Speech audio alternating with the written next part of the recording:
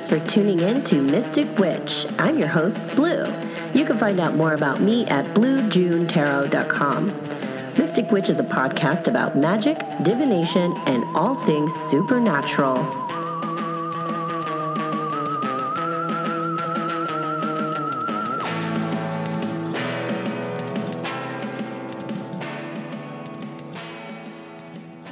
Joseph Alexander Robichaud is an Ngunosagwe of Haitian Vodou, a Kimbandero, and a pursuant of other traditions.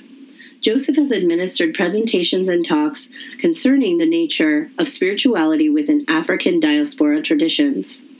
He seeks to present material that challenges ideas we have about vilified spirituality and traditions. Joseph is a longtime reader and spell worker in New Orleans and can be often found at the Shapi Cones in the Bywater Botanica Macumba. Welcome, Joseph. Thank you so much for taking some time to be here with us today. I wanted to ask you a question so we can get to know you a little bit more.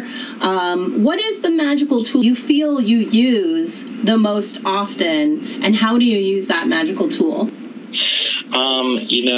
In Vodou, we have a lot of different magical tools, and some that are very different. So for me, I feel like the magical tool I use the most is the SRS song, which is the sacred rattle that we receive in initiation, and we use it to call the Loa and to kind of concentrate and condense, spiritual magical energy into an area or a place. Oh. So I found myself using that the most. Very cool. Speaking of the Loa, you just recently published a workbook about Papa Legba, who is often gravely misrepresented in television and films. And I was wondering if you could kind of clear up some of those misconceptions for us today. Papa Legba is oftentimes seen as this kind of, portrayed in television and movies, it's kind of like a creepy dude that you can't really trust, what you're getting. He's the kind of person that's it depicted that you can't, trust an agreement because there's a secret catch. But in reality, Papa Legba is, he's about the sun. He's about life. He's the beginning of the road that we all, travel on in life. And, like most of the Loa, Papa Legba is here for the advancement of human nature and humans. And, isn't trying to figure out how to con your soul or doing some cocaine or whatever they were doing in American Horror Story. Oh, yeah, I forgot about that one. That one's the worst, I think, of all. Isn't he associated with certain saints also in Haitian Vodou? Yeah, in Haitian Vodou, we syncretize a lot of the Loa, or the spirits of Vodou, with saints, mostly because, obviously, in ancient times, or slavery times, not really that ancient at all, the different, they weren't allowed to practice their traditional beliefs and had to kind of mask them behind saints. And so, Papa Legba often gets represented by, sometimes Saint Lazarus, sometimes Saint Anthony the Abbot, which is different than Saint Anthony of Padua. And, sometimes people use Saint Peter, sometimes people use, a few different saint masks, kind of maybe depending on where in Haiti their practice came from, and the people that they practice with their their own perhaps interpretations are. Oh, I'm aware that his name and some associations shift between cultures and practices, like from Yoruba to Santeria. But my understanding is in Haitian Vodou, he is a go-to between humans and the Loa. So what is his role in that capacity? Papa Legba is the kind of the divine translator and the messenger. Without Legba, we can't assure that our messages are being sent to where they need to be sent in the spiritual world, which is really vast. And as physical human beings, we can't quite penetrate it in the same way.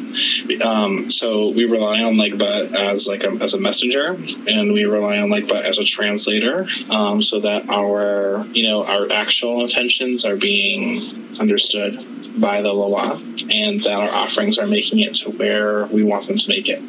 Okay, but he is still considered to be one of the Loa.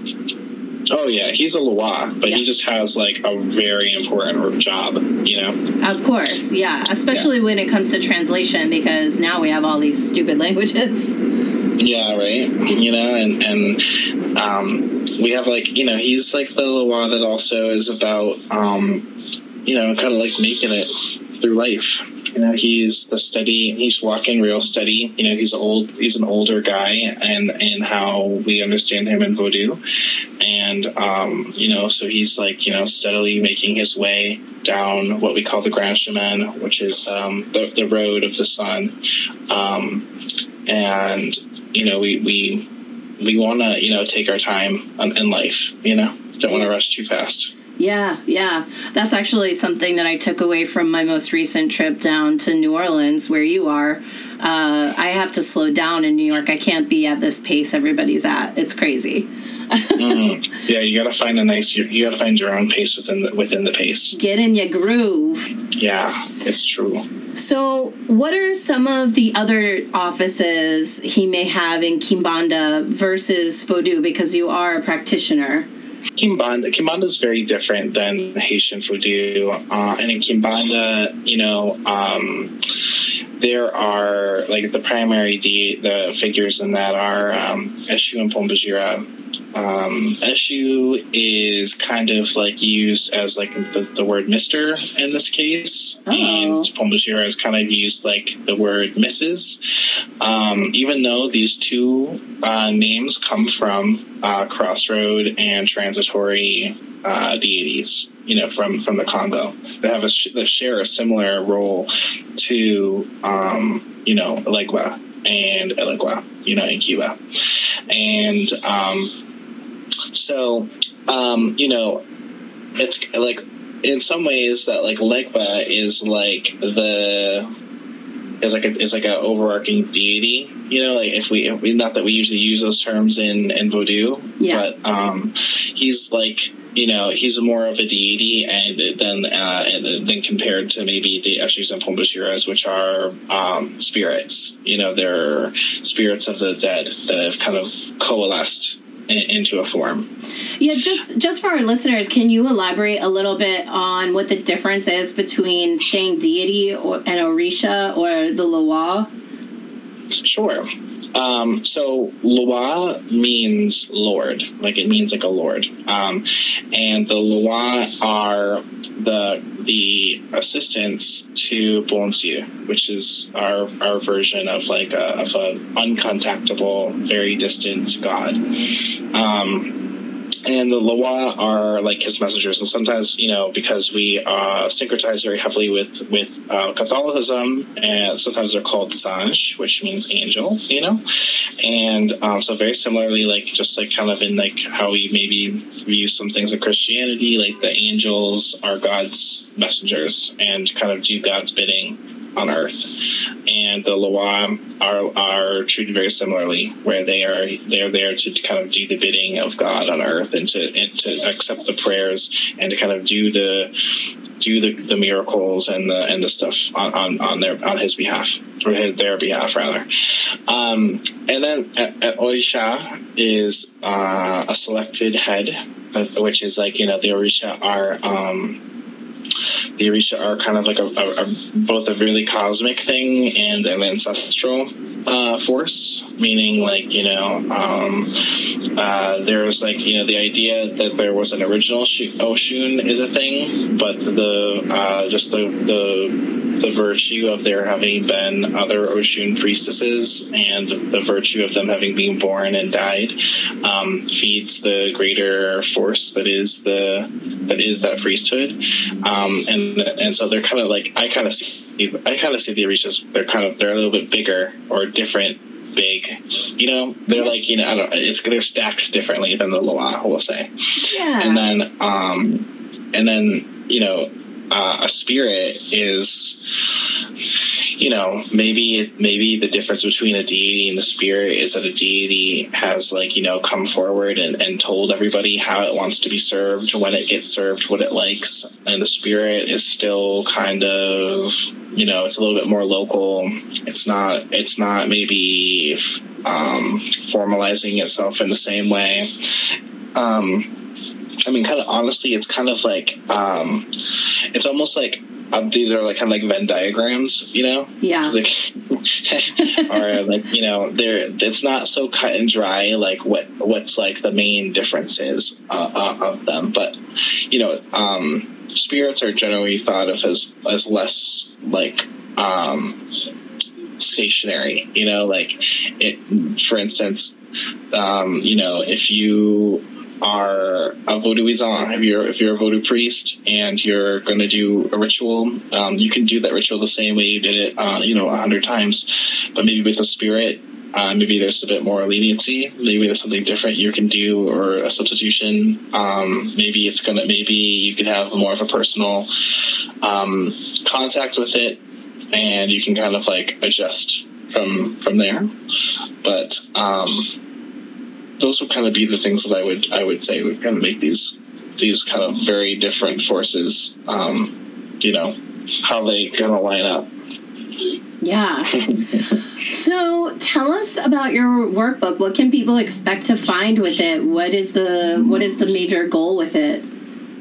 I wrote the Legba workbook to basically build a very basic introductory foundation for people who are interested in interacting with the Loa, or are, really desperately trying to create some kind of change in their life, but do not know or have access to people or traditions that can maybe do that for them, or that they believe can do that for them.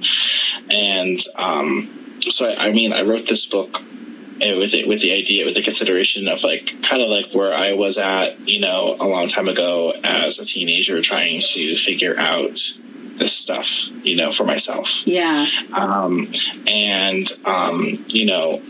Because with a lot, there's a lot of stuff in voodoo that you have to be initiated to do. But there's also the reality that there are some spirits that are just there. You don't have to create a special condition, or a Loa rather. There's no sometimes you have to create a special condition for the Loa to manifest, Yeah. Sometimes you have to have certain powers, certain words, certain gestures. You have to know a lot of different secrets to be able to bring them. But some of the Loa, you can just go out in nature and you can, pour your libation and talk to them, and they can hear you. And Legba is, amongst one of those Loa. Beautiful. And so the workbook is very it's a basic introductory to serving Legba, and it has a couple workings in there. It has ways to contact Legba as a beginner. It has ways to different offerings you can give that are with it, that are acceptable to Legba. And yeah, so it's basically just it's a good way to learn to start. It's a good starting point. Yeah, it sounds like it. And how can people get a hold of this workbook on Papa Legba? You can find this workbook at HadianPress.com. And it's part of their, I think they call them underground something, but they're purposefully made at a low cost so that they're available to everybody. Nice. And that was really important to me in the making of this. Yeah. Well, tell us a little bit about Botanica Macumba in the Bywater in New Orleans. So I have a Botanica. It's called Botanica Macumba, and it is